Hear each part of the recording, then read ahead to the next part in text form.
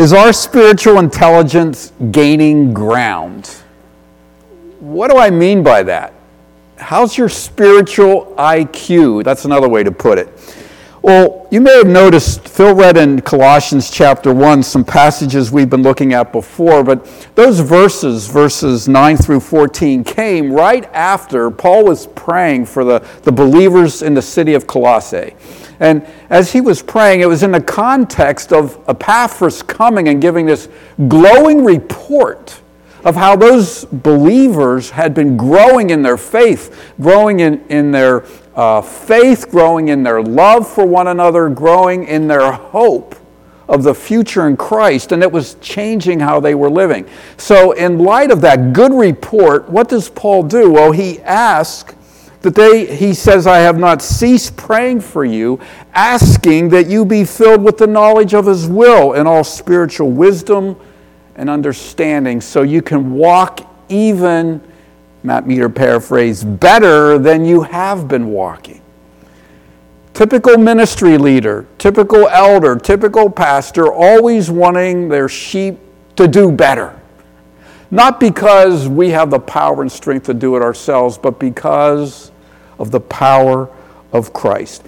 You know, Paul's prayer, by the way, this isn't an isolated request.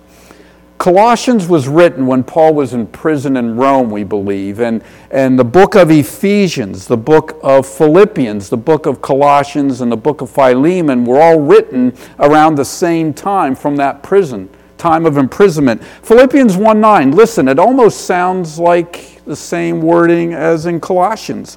And it's my prayer that your love will abound more and more with knowledge and all discernment, so that you may approve what is excellent. Same idea, growing and abounding in love and becoming sharper in your spiritual wisdom and walk. Or in Romans chapter 12, a little bit differently, but familiar verses to many, Paul wrote, I appeal to you, therefore, brothers, by the mercies of God, to present your bodies as living sacrifice, holy and acceptable to God, which is your spiritual worship. Do not be conformed to this world, but be transformed by the renewal of your mind. By testing, you may discern what is the will of God, what is good and acceptable and perfect. So, kind of the same idea, right? Growing in spiritual discernment, understanding who Jesus is, understanding what Jesus has done to make you a child, a son or a daughter of God, and then living differently because of what he's done. Hey, last time I checked, read the news headlines. Did you bother reading the news today? I never do on Sunday mornings. I don't want it to mess with my head too much. But the world's a messy place. It's teetering, it would seem, on the edge of major war. There's all kinds of wars going on. We don't even listen or hear about them anymore. There's so many going on. But it's teetering on the edge of war, environmental disasters, whether they're natural or man-made disasters. It's happening all the time. Earth's bad news is overwhelming. My own weaknesses, my own sins, my own failings overwhelm me. Problems too big for humanity on our own to figure out. Technology helps us, but then it doesn't help us, right? It makes things worse sometimes. It's the way it's been for millions, thousands of years. Let's go that way. So the question this morning is, what difference can I make in a world that's so messy? Any of you ever throw up your hands, or at least in your mind? What can we do? The 100 of us that are here today or so. Can we really make a difference in our world? Well, here's the good news. You already know the good news, I hope. The Holy Spirit through Paul, God the Holy Spirit through Paul is telling us, yes, you can go into the fray with Christ, not by yourself, but with Christ, and he's blessed you. And by growing in your new life with Christ, the earthly ideas can be overcome by heaven's ideas as you live and walk with God's power in Christ. The new life that Christ has given you to us by faith. We haven't earned it. We haven't made it. He's given it to us. Yes, we can be fruitful and honor him. People will hear. And those who are called to believe will be made blameless. Instead of the dog-eat-dog, instead of the me-first mentality, instead of the person who has the most toys at the end of their life wins, that kind of false thinking, heaven's willing to replace it with the greatest one is what? The one who is a slave to all, who serves everyone else. That forgiving grace and love does overcome evil. That's heaven's values, that dying to self actually leads to life. So God's word is trying to transform us, has the power to transform us, and that's a tall order. But we can by knowing Jesus, who he is and what he's done to change us by his power and grace. We've been going through fruitfulness on the front lines. That's our theme for the months of January and February. Today's number 4M, modeling godly character. We looked at that. Making good work, that we can do all things for the glory of God, whatever we're doing. Ministering grace and love. We talk about clothing ourselves with Christ and growing in him. And today we're talking about molding culture. So let's take a look. 3 things. A maturing spiritual intelligence, what that looks like. And then I want to take a few moments to look at that. That actually helps us then mold a culture in the church. I want us to think about our culture here and how it needs to be transformed by Christ, how we live together. And then as we are maturing in our culture here following Christ, how that can have impact in our world. So let's take a look, first of all, at a maturing spiritual intelligence. Through faith in Christ, we become complete. In Colossians 2, we looked at these verses a few weeks ago. For in him, that is, in Jesus, the whole fullness of deity dwells in bodily form, and you have been filled in him who is the head of all rule and authority. So Jesus is fully God, and when you believe in him, then it says that you are being or are filled with Christ. His life is now part of your life. We have all that we need to stand blameless before God our judge. That's an amazing truth. That is the hard to believe truth of the good news of Christ. So many people stumble at the idea of God forgiving us without doing anything but believing. That's the amazing truth of God's grace. Many people stumble over it. They don't believe that Jesus' cross is enough. But it says that in Colossians 2 again, verses 13, and you who were dead in your trespasses and the uncircumcision of your flesh, God made alive together with him, having forgiven us all our trespasses by canceling the debt, the record of debt that stood against us. This he set aside, nailing it to the cross. That's an amazing truth. And we receive that gift, that forgiveness, not by earning it, not by doing, that's the world's way, by earning it, but by believing, just simply admitting the need. That truth is repeated in the letter to the Ephesians, written about the same time. You who were dead in your trespasses and sins. You who used to walk in these disobedient ways. In verse 4 it says in Ephesians 2, but God being rich in mercy, because of his great love with which he loved us, even when we were dead in our trespasses, made us alive together with Christ. By grace you have been saved and raised up with him and seated with him in the heavenly places. For it is by grace you have been saved through faith, and it's not from yourselves, it's the gift of God. That's the amazing truth of the gospel that's hard to believe, but God's offering it to the world. We are complete in Christ, so that when we see him face to face, we will have nothing to fear. That's amazing. You don't know me that well. You know me, but you don't know me that well. Don't talk to my wife, please. Don't talk to my children. But they know me. But Christ even knows me better. And I do not deserve his grace and forgiveness. But he loved me and has forgiven me. And I was very young when I accepted that gift, when he gave that gift to me. And I have sinned so many times since, but they were covered through his loving mercy. Would you not receive that grace today if you have not? Learn and believe, and then understand that there's more to learn about this great Savior. We need to pray and ask him to teach us more about him and more what he's done for us so that we can learn from him. The prophet Jeremiah wrote this to a very disobedient, sinful people, the Israelites. They had been taken off to Babylon.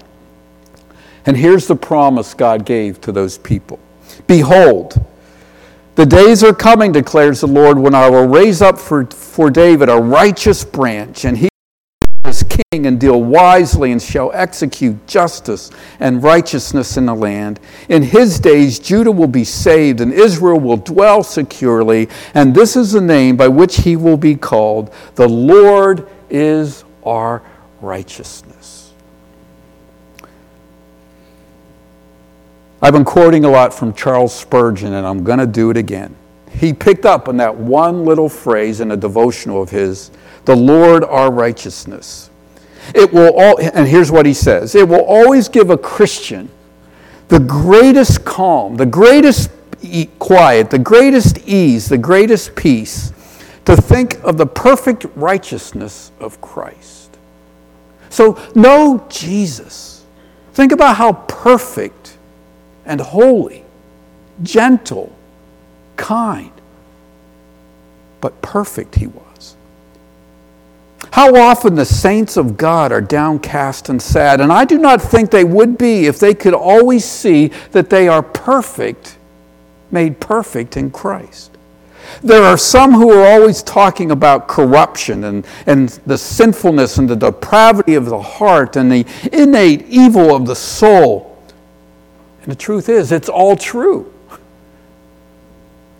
I can point to any one of you, and of course there's three fingers pointing back at me, right? We are all guilty of sin, falling short of God's glory. None of us are innocent or perfect.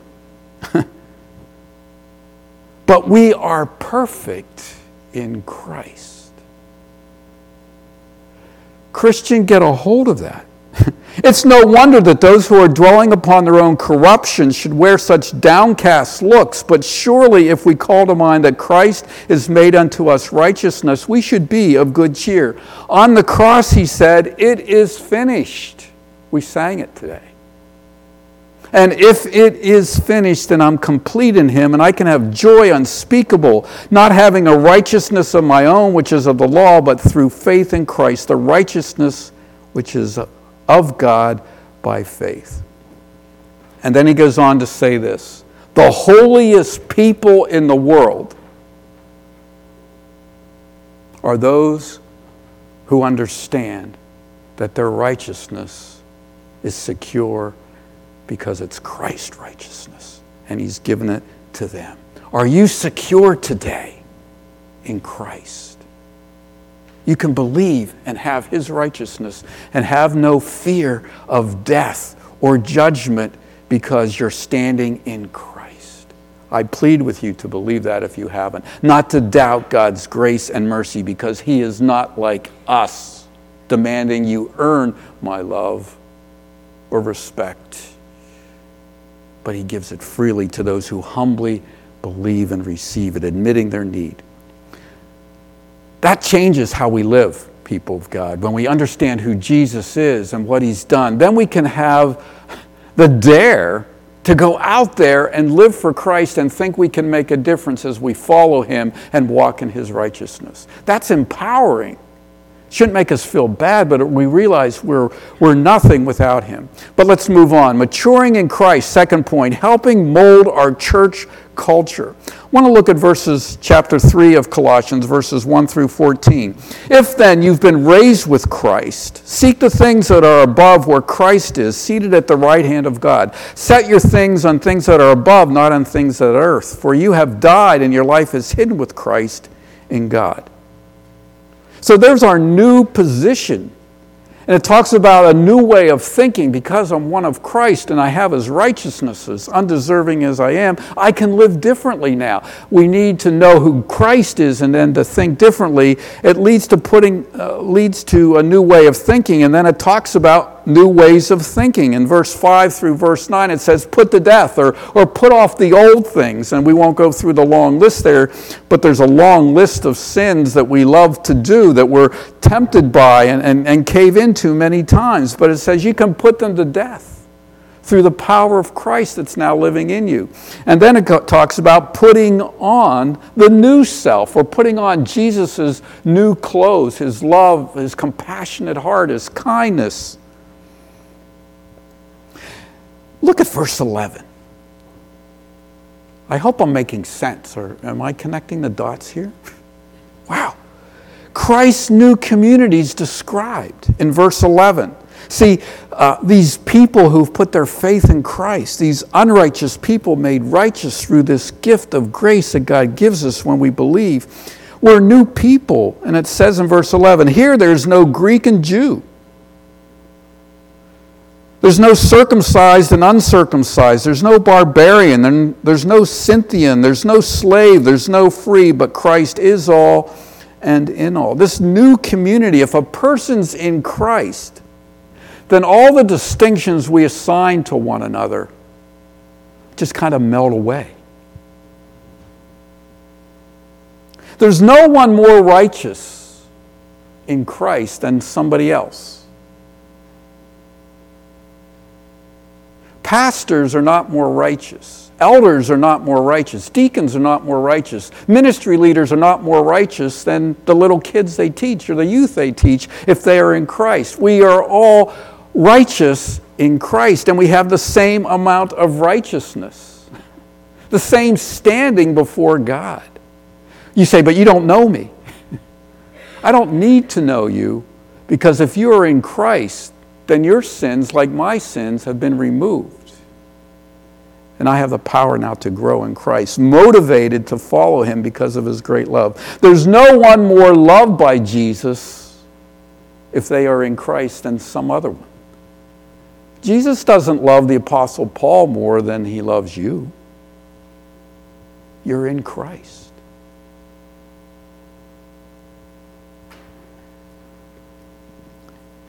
We don't lose our personal uniqueness or our gifts or abilities. I'm Matt Meter, I'm the only one, and we're grateful for that, aren't we? But Christ unites us. He enables us to grow in fruitfulness. That has implications for molding our church culture, who we are at Grace Chapel, this local fellowship of believers. Paul's prayer request is important, and we need to learn to pray, kind of pattern our prayers after him, because it's like the Word of God. So it's like, this is a good way to pray. So we're to practice Christ's likeness together. It's a place where we kind of get hands-on experience loving one another and forgiving one another and putting up with one another and carrying one another's burdens. So we get to practice here among ourselves, so when we go out there where it's tougher, where it's not so easy, where Christ's values and heaven's values aren't always liked or appreciated or understood, we get to practice them here together, so when we go out, we know how to do it. We learn how to get along with people that we don't like. Of course, everybody likes everybody here at Grace Chapel. No, we don't. And we need to work on it, because we have the power to do it in Christ. Do not underestimate how important it is for us to grow in our knowledge of Christ and then putting on Christ's clothes when we're together, because that molds what our fellowship becomes like if we're more Christ-like, so we have more integrity when we go out there, if we're doing it together here now. I would love to just take a moment to connect chapter 1, verses 9 through 10 with verse 11. Look at chapter 1, verses 9 and 10. So the day we've heard, we've not ceased to pray, asking that you may be filled with the knowledge of his will and all spiritual wisdom and understanding. Okay, that's the prayer request. That you grow in your knowledge of Christ and knowing how to apply who you are in Christ to your everyday living. And then in chapter 3, verse 11, it says, and here there's no Greek or Jew. We're part of Christ. There's no uncircumcised, there's no barbarian, there's no Scythian, there's no slave, there's no free, but Christ is all and in all. We're all one together in Christ. That truth was going to be tested in this church. That brings us to the letter to Philemon. Do you know where that little letter is? It's just before the book of Hebrews, or the letter to the Hebrews. It's a one-pager, so a lot of times you flip by it. But you understand, Philemon was a master, and Onesimus was a runaway slave that used to be in his household. And Onesimus, however it came about, became a new believer in Christ, and he met Paul in Rome. And now Paul, excuse me, is sending Onesimus back to Philemon, and he says, guess what, Philemon? I trust you, but let me just put a little pressure on you subtly as a brother in Christ. You need to do the right thing. Onesimus, by the way, means useful. Well, he became useless to you when he ran away, and it seems like he stole something. But now he's a brother in Christ. There's a new standing. You're the master and he's the slave, but all of a sudden, what? There's no slave or free in the body of Christ. What are you going to do, Philemon? What are you going to do? Are you going to forgive? Are you going to allow him to bring reconciliation? Are you going to be reconciled? Restitution? Are you going to love your brother in Christ? Master-slave suddenly changed in a relationship, putting to test this Christ-likeness right in a local body of Christ. What's going to happen? And if you do it well here, what impact will that have in your life, Philemon, Onesimus' life, in other relationships in your church, in your local congregations? Believers being molded into the image of Christ. Wow. So, as we mature, are we mature enough to be ready to receive those who are lost, who are seeking Christ, who need relief from their burdens of sin, and to bring all their messy issues into our lives and minister to them? Gee, we're messy enough ourselves. But just remember, we were messy and we still are, but now Jesus' new life is changing us. And he's willing, if he's willing to rescue you and rescue me, he's willing to rescue others who need that same forgiveness. We can expect him to bring them here if we're ready to live for him. Yes, we can gain spiritual intelligence. Yes, we can mature as we abide in Christ. Yes, we can mold a church culture that's reflecting the holiness more and more of our Savior, so that people who are seeking relief from the burden of their sin can find it here. Quickly, we look at point 3. Maturing in Christ, helping mold our frontline cultures. I asked this question at the beginning, I ask it again. Can we really make a difference out there where belief in God and heaven's ways are either unknown or not liked very well? That's God's plan.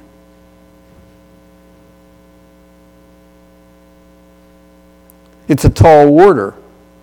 And that's why Paul's constantly reminding his Christians that he writes to who Jesus is, what he's done for them, their new standing before God in Christ, and it reminds them of Christ's enabling power.